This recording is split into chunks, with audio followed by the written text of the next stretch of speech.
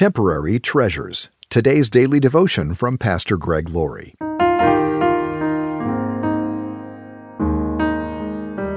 Our scripture reading today is from 1 Chronicles chapter 16, verse 29. Give to the Lord the glory he deserves. Bring your offering and come into his presence. If you've ever played the game of Monopoly, you've seen the various strategies people use to win. Some people buy every piece of property on the board and hope to put their opponents out of business. Others save up, hoping they'll land on green or blue so they can buy up Boardwalk and Park Place and put hotels on them. They can make a lot of money that way. But when the game ends, so do their winnings. How accurate is the verse in Proverbs that says, "In the blink of an eye, wealth disappears, for it will sprout wings and fly away like an eagle." It's amazing how quickly finances can disappear.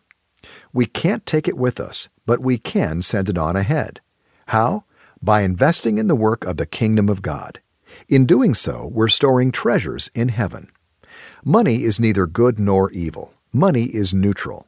The Bible doesn't say that money is the root of evil. Here's what it does say. For the love of money is the root of all kinds of evil, and some people, craving money, have wandered from the true faith and pierced themselves with many sorrows. The problem isn't money itself. The problem is the love of it. If money is the most important thing in our lives, it will be the root of all kinds of evil in our lives. But if we can put it in the proper perspective, it can be a force for good to help and touch others. And we honor God by bringing our offerings to Him. The Bible says, "O nations of the world, recognize the Lord. Recognize that the Lord is glorious and strong.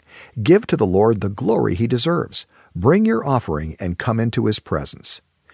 Jesus said, "It is more blessed to give than to receive." There is so much joy that we can experience in giving.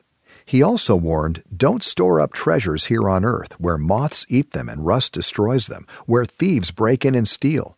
Store your treasures in heaven, where moths and rust cannot destroy, and thieves do not break in and steal. Wherever your treasure is, there the desires of your heart will also be." Jesus didn't say this because wealth might be lost. He said it because it always will be lost. In other words, we will always leave it behind. Either it leaves us while we're living, or we leave it when we die. There are no exceptions. Whatever is valuable on earth will have no value in heaven. Is Jesus condemning those who are financially prosperous? No. Is he saying it's wrong to make and save money? Absolutely not. Rather, he's saying it's wrong to put all our hope in temporary earthly treasures and have nothing waiting for us in eternity.